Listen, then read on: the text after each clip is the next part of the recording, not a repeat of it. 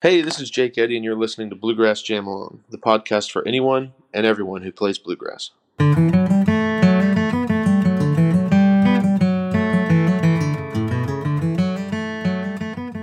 Hey everybody, welcome back. As you might have guessed from that introduction, we have something a bit different this time. I've got an interview for you. I've been chatting to Jake Eddy, who's guitarist for the Becky Buller Band. He's also got a great new record of fiddle tunes out, which is just called Jake Eddy, and you can go and find that on Spotify, and I really recommend it. Kind of listen to that. We had a really cool conversation about all sorts of things, about how to practice, about some of the cool stuff about bluegrass and how he grew up listening to it and playing it, a bit about his 1951 D18. And just a really cool chat. He was a super nice guy, and really enjoyed it. And as an added bonus, Jake has recorded a jam-along track for us, so we can all play along with him as well, which is going to be fun. I'm going to really look forward to playing along with that myself. And you'll find that as a separate episode alongside this one. That's it. I'm going to let the conversation start, and I hope you enjoy this as much as we did. Hey, so I've got a guest with me today on the podcast. We've got Jake B. Eddy from originally from Parkersburg in West Virginia. Is that right, Jake? Yeah. Born and raised West Virginian. And Jake is kind of a bluegrass musician. He plays all the instruments, but guitar is currently his main focus. He's in the Becky Buller Band and also has a new album out, which we're going to talk about soon. But I think it'd be great just to get an intro to you, Jake, and a bit of your story, how you got into bluegrass, what your journey's been. Sure, man. Well, my background is, it's not too atypical from what you'd see in a lot of people from where I'm from. I have a pretty musical family. My mom's a songwriter, and she played banjo and guitar, and my grandpa was a guitar player, and he played banjo and played bass, and all my aunts and uncles played things and sang, and so, being around music was not anything necessarily special or out of the ordinary. When I was a kid, just kind of, part of daily life, kind of being from Appalachia and being from a musical family. So playing music was always happening at get-togethers, cookouts, Christmas, Thanksgiving, all that kind of thing. Everybody's always have instruments and playing music, so it seemed kind of like the natural thing to do. Was bluegrass the music that you heard as a kid? Was that what you were around? Yeah, for sure. So, and that's kind of the only music that I heard coming up, like when I was really young, until I started getting into school and stuff like that. But it just seemed like the thing to do. Everybody in my family, kind of started playing bass a little bit when they were young, just because it's kind of like, you can teach someone to play two notes back and forth, like a kid can figure that out, right? Yeah. And then all of us basically moved on from that, except my brother, who's now is a real bassist and not just like a two-note, kind of guy. He's like, he stuck with it. But, kind of starting with something simple like that, or learning a few chords on the guitar, or a roll on the banjo or something from our grandpa or from our mom. And then, but they weren't necessarily pushing music on us. They kind of just, if we wanted to do it, we could. If not, that's fine too. It wasn't like, no pressure from them. But I think kind of having that environment and having them say, you can do it if you want, you don't have to. I think that kind of made it easier to want to, Yeah, sure. And were you playing music largely with your family then, or were you heading out to sort of local bluegrass jams and playing with other people too? Yeah, so it was mostly with my family, but other people too. My grandparents actually hosted like a bluegrass jam, concert kind of thing once a month at a local venue since I was a kid. So it was like, local bands could go and sign up and do a set on, they would have a sound system there and serve like food and drinks and stuff like that. And then there'd be jamming, and we would go to bluegrass festivals and stuff like that, obviously. So, it was everywhere, and it just seemed normal to me. Like, I know a lot of people that you hear will say they had some kind of aha moment, like, oh, I heard Earl Scruggs on the radio, and that's what got, and for me, it was there before I even realized, so. Yeah, and what age are you now? You're early 20s, is that right? Yeah, I'll be 22 next month, so. So was there a point that you sort of started to gravitate a bit more towards the guitar, or do you still kind of cover all the instruments? Yeah, so I can get myself in trouble with a bass or a mandolin, right? I mean, I can play enough to hide, but really, I always played banjo and guitar primarily. I played banjo a lot more when I was younger, because my grandpa was kind of more of a guitar player. And then when he kind of got more into the banjo, we would kind of switch off back and forth. But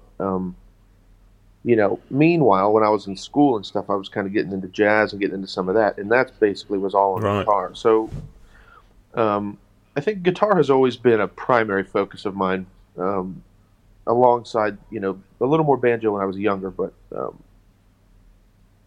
yeah, not, but yeah, probably guitar's been the main one for at least like I don't know, about 10 years or something. You can definitely hear a bit of that jazz influence in a couple of tracks on your album. Thanks, man. There's definitely bits that sort of lean that way, some phrases, a few little chord changes and bits that you can hear that influence in there, definitely. Thanks, man. And I try to, like, on the record, I try to kind of pick musicians that I knew could also go that route. If the wind blew that way on the session, I wanted that to kind of be an option.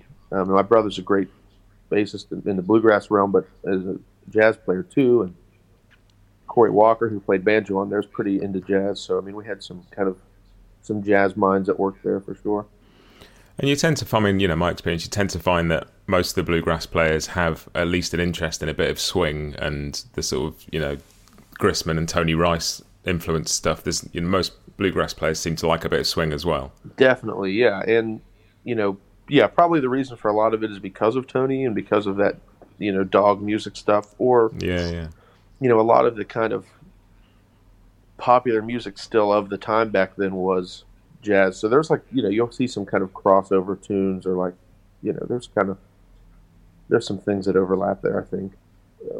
Yeah. I mean, it's cool to sort of, there's so much similarity between bluegrass and jazz, but jazz has that slightly wider harmonic base generally, doesn't it? Sure. And I think, bluegrass can go that way if you're careful, right? And not, you can probably definitely overdo it, but I love playing with bluegrass with people who have a little jazz background too, because that way, you can get a little glimpse of where it could go. But a lot of good bluegrass to me too is also about knowing when to like hold back and not maybe not go that way even if you were tempted to. Yeah, and that's one of the things I love. I've been listening to the record quite a bit over the past week, and not only is it's a pretty solid choice of fiddle tunes that everybody's going to know, but they're also not all played at breakneck speed. There's room for breath and phrasing and space in there, and I love that because so often bluegrass is sort of a race to the end and who can play fastest, and I love all that as well. That's great, but it's nice to hear stuff that's given room to breathe and swing a bit as well. Sure, and and I don't know if this was like a kind of an intentional choice of mine or just happened that way, but the first thing was when we were going to make this record, we decided we're not going to overdub anything, we're not going to edit anything, we're going to play it on the mics, and if there's mistakes, if there's whatever, we're just going to keep it, right? Like warts and all. So yeah, like there's no overdubs on the record except for. There's like 2 bars on the end of a tune, a duet with Kenny Smith on there that we dubbed just because we thought it was a little like a little bit of a cleaner ending. But so other than that, everything on there is totally live. Yeah, it's a funny thing, isn't it? If you can leave the odd mistake in there, but if it's the last couple of notes, it's you want to finish things cleanly, don't you? Sure. And we wanted it to be, like you said, like have some room to breathe and have room to really improvise and let some ideas develop and things. So, I mean, there's some quicker tunes on there, but not. I don't know. That kind of cliche about bluegrass flat picking, where it has to be like I don't think we need to hear any more versions of Blackberry Blossom at 300 beats per minute. Yeah, it's tired. Which is good news for people like me who can't play it that fast anyway. It's definitely true, and you listen to a lot of players I like. I like Brian Sutton, who's on the album, obviously, sure. And Tony Rice is Tony Rice, and we all love Tony Rice. But like even listening to somebody like Sierra Hull play the guitar, when people really connect the notes and let things ring through, and it's like a lovely long lyrical line rather than just a staccato burst of stuff. That always draws you in, doesn't it? I think so, and I think that's probably some of that comes from that jazz influence. When you listen to good jazz players, they can take just a small melody or a small little motif or a little cell of something and expand on it and develop it into something beautiful. And that's like giving yourself time to do that. You can't do it if you only have 32 bars at 250, right? That's quick, So yeah, really yeah. I want to be able to stretch out and kind of develop some ideas and just see what happens. And so, yeah, I mean, I like playing at those kind of mid-tempo, And the thing is too about that really fast picking. Like when you get on Instagram or you get on Facebook or something, and you see players, you see me playing, you see you Trey Hensley playing, or whoever. We're everybody, all of us are playing quick on the internet, right? Everybody wants to play their best, fastest, shreddiest stuff on the Yeah, yeah. internet. But half of that is almost like a marketing game. Maybe I'm telling all the secrets here, but the people on if you want to book, if you want to get more students, or you want to get a gig somewhere, you want to get that's the stuff that's going to get people's attention. But when you come to see me at a show, I'm playing fiddle tunes at 120. Yeah, yeah. We're not going breakneck all night or anything. So that's kind of maybe a misconception born kind of by the internet, but it's the way it goes. I think it's really interesting about. It's a really interesting point. I think when people come as a student to learn something, they're often drawn by the flashy stuff, but actually what they need, because you can't play fast unless you can play slow. So Sure. what they need versus what they want. I mean, I signed up for lessons with Brian Sutton on the Artist Works platform about a year ago, and I sort of thought, yeah, he's going to teach me some really clever stuff, and this is going to be great. And the first thing he said when I submitted the video was like, your arm's in the wrong place. You're playing really nicely, but you're totally choking the sound from the top. And if you can just learn to shift where your arm sits on the guitar and think about tone and think about the quality of the sound you're producing, you're going to get results. And it totally sort of blew me away, really. Just spent a couple of weeks relearning my picking style, and my whole guitar playing sounded better. So my slow playing sounded better and more clean. So when I play quicker, it sounds more together, Absolutely, And man. And I got what I wasn't looking for, but what I needed. that's the thing. And I don't think that guitar students of mine have ever got exactly what they wanted in the beginning, but I think they do get what they need. Like, oftentimes I'll get a student, and this is not necessarily a dig on any of my students, but there's sometimes just a misconception between what a teacher can offer you. And so, sometimes I'll get a student and the vibe is kind of like, okay, hey, Jake, I gave you the money. We got the lesson lined up. We're both here together now. What's the big secret, And I don't have any big secret, All I have is like, I think what a good teacher can offer a student is just accountability kind of thing. If I give you something to work on, something to fix, and in 2 weeks we meet back up again, it's not better. We both know that you didn't work on it. Yeah. So it's one of those things. Like I feel like almost what I offer to my students is like just to kind of stay on them and make them do the work.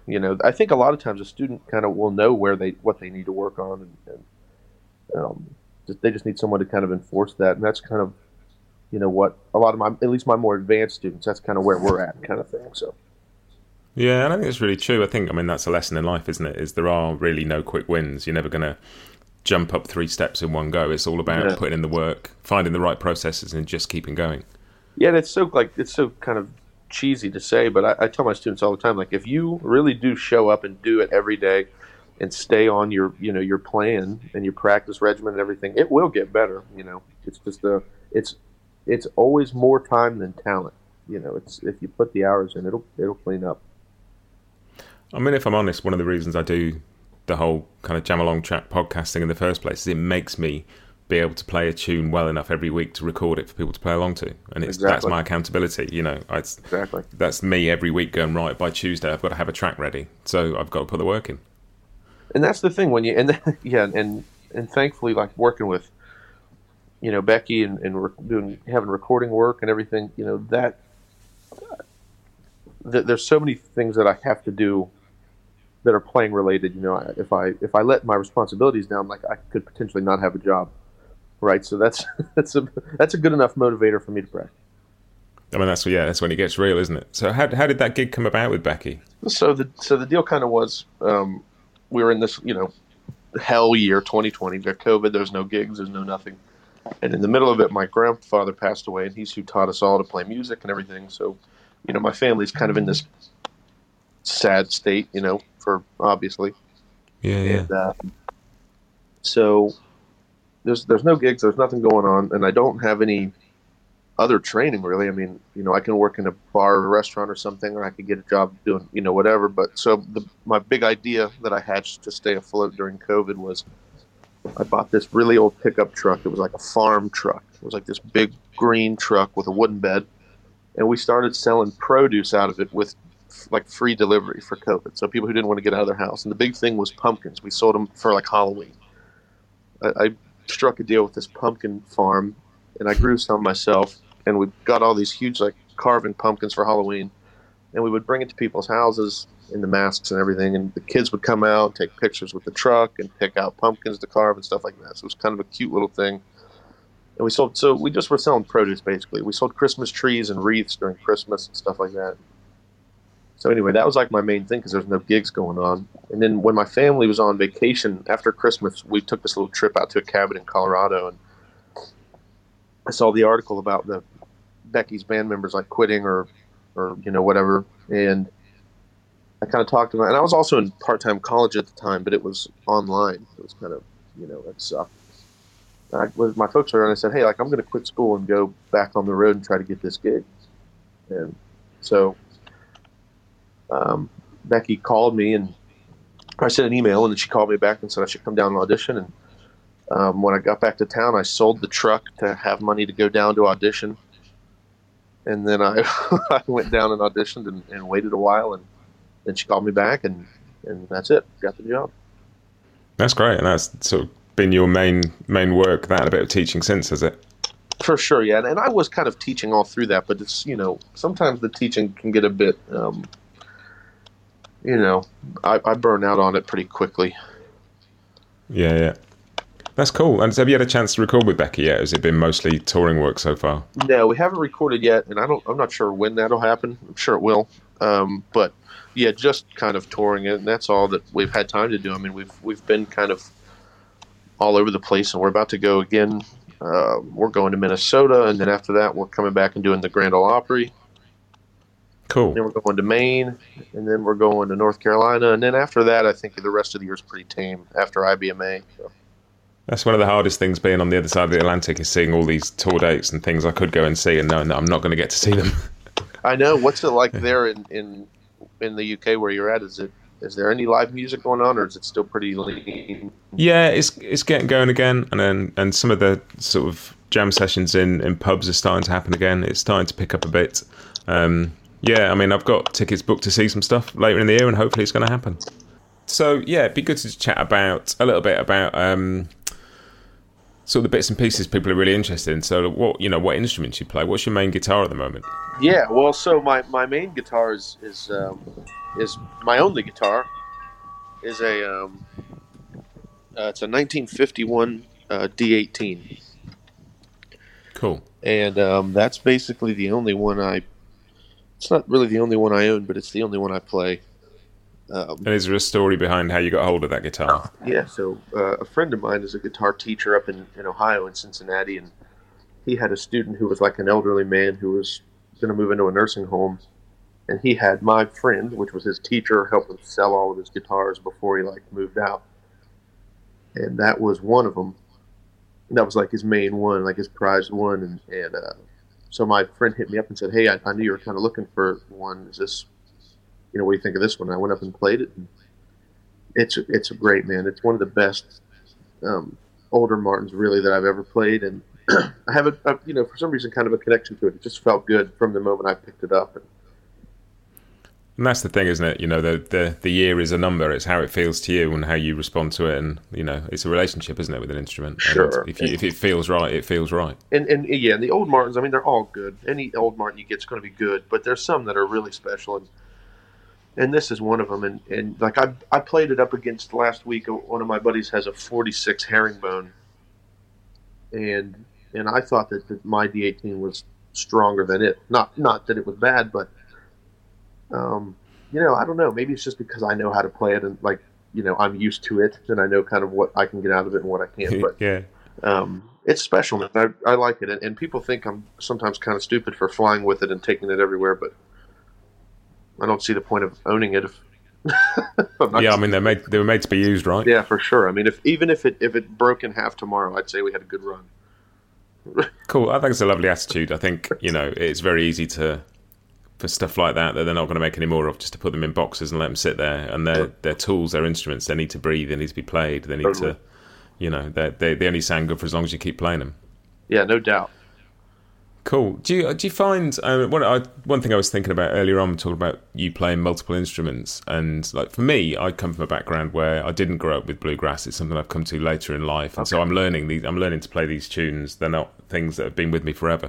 Do you find learning a tune on different instruments is different, and you have is there a different version of Soldier's Joy you play on mandolin than the version you play on guitar? Does the instrument dictate the style of it a bit? I guess a little bit. To be honest, I don't put in any time playing anything other than guitar. Like as far as sitting down and practicing or working up a tune, I like for example, I have a gig on banjo tomorrow night, just a pickup gig with the band up in Ohio, and so I'll play a little banjo today probably just to make sure I still know how to do it. but no, I mean just putting in time learning tunes or working up tunes. I'm not doing that. Yeah. So, but. To answer your question, I mean, yeah, definitely there'll be some kind of style things that'll be different between them, but haven't put a lot of time into exploring that lately, so I'm kind of, I don't know if I have a good perspective on that. Yeah. And what kind of, I think it's good because everybody basically listens to this podcast is learning to play a bluegrass instrument in some form. Are there any things you've learned from sort of learning yourself or from teaching or just being around the music that sort of tips you can give people on the best way to go about playing bluegrass or learning tunes, or just really good lessons you've picked up along the way? Yeah, well, I mean, tons. But the big thing that I'm always telling everyone is like listening can be as important or sometimes more important than playing, I guess. So anytime you're in the shower or in the car or on your lunch break or whatever, if you can be listening to this music and really kind of just getting a deeper connection and understanding with it and the way it works and the way it sounds, and that's going to make you better. So listening is the big thing, and the second thing is use your metronome. Like there's so many good players out there that when they get in the studio or something, they'll fall apart because they're not used to using a metronome, or they're not, whatever. Like all the good players that I know really are practicing with a metronome pretty often. So that's a big thing that I'm always kind of getting on my students about. Yeah, no. I mean, I played years ago with a bass player who could play great in his bedroom, but as soon as you stuck him in a room with other people, just couldn't hold time. And it's it's a common thing, isn't it? And music's a conversation. You need to get out and speak it with other people. I've been sitting here for the past year playing guitar in my room and recording a podcast and putting things out, but there's no substitute for sitting, particularly bluegrass, which is such a social music, to get out and play with other people and listen to them and realise that you're going to be playing backup for 95% of the time. And that's, it's a totally different thing, isn't it? It really is. So, and that's the other thing. Like, make sure you're playing with other people. And the other thing that I talk quite a bit about is like if you're learning new tunes, try to do it with your ears first. Don't go straight to the tab or straight to the written music. Your ears are going to be way more powerful than you think, probably. And then the other thing is a lot of the tab and the things that are available online are not going to be. They might be accurate, but they might not be genuine. So, like, I'm from West Virginia. I'm from Appalachia. Like, I grew up with people who I feel like really knew the music in an honest, genuine kind of way. And sometimes on the internet, people, like just random people, have the freedom to put out educational things. You might not be getting something that is authentic.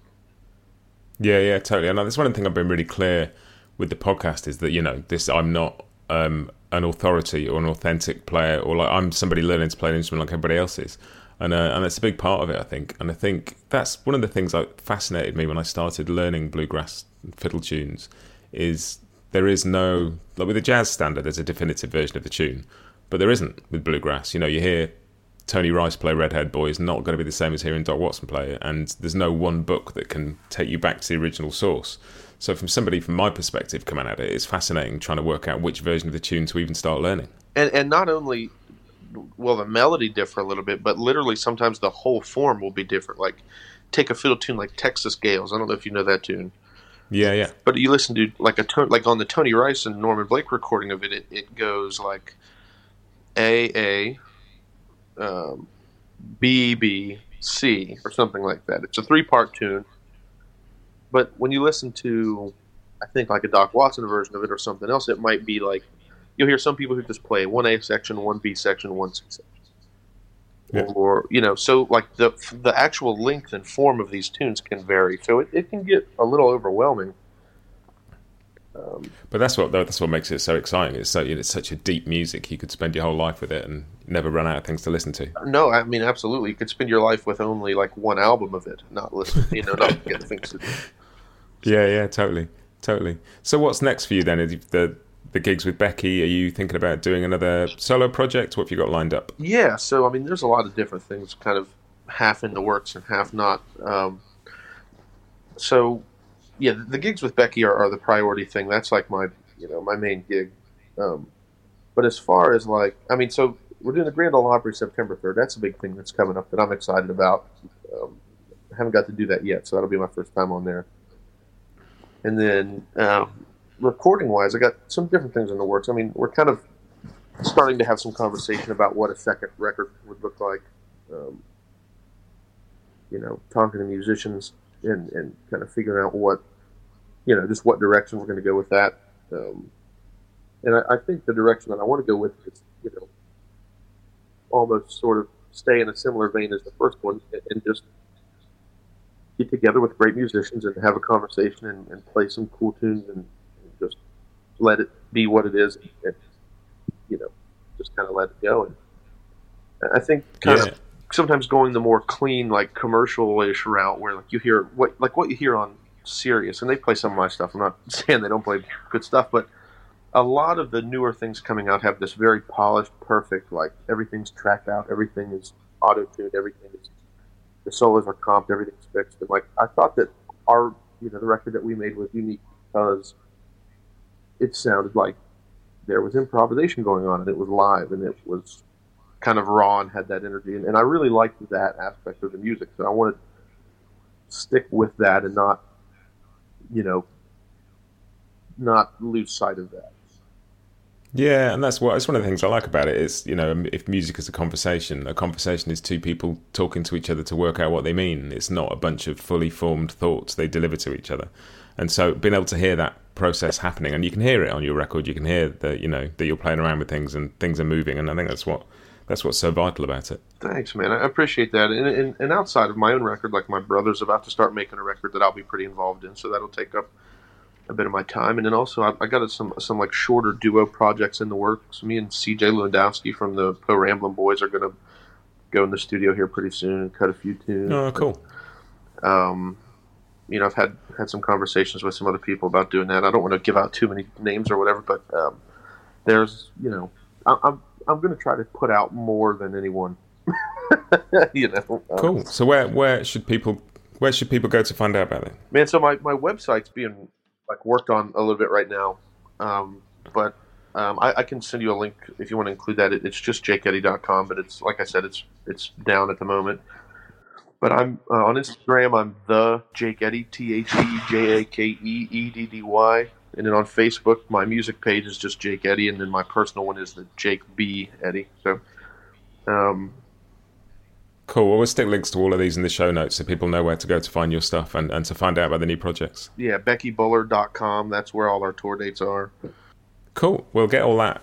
We'll get all that on the show notes so people know where to find you. It's been great talking to you, Jake. Thank you, man, for having me. I really enjoy it. Cool. I really want to thank Jake for taking part in this. It's been really good fun, and I hope you've enjoyed it too. I've got some more interviews lined up over the coming weeks, so more on that to follow. Some really cool people to talk to.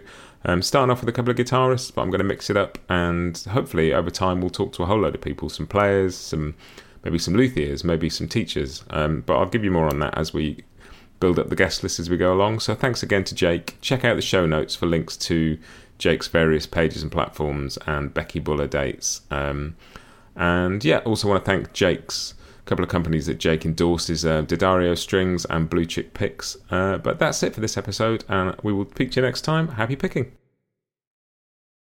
Bluegrass Jamalong is proud to be sponsored by Collings Guitars and Mandolins, making some of the finest guitars and mandolins in the world since the 1970s. Visit collingsguitars.com and find out why.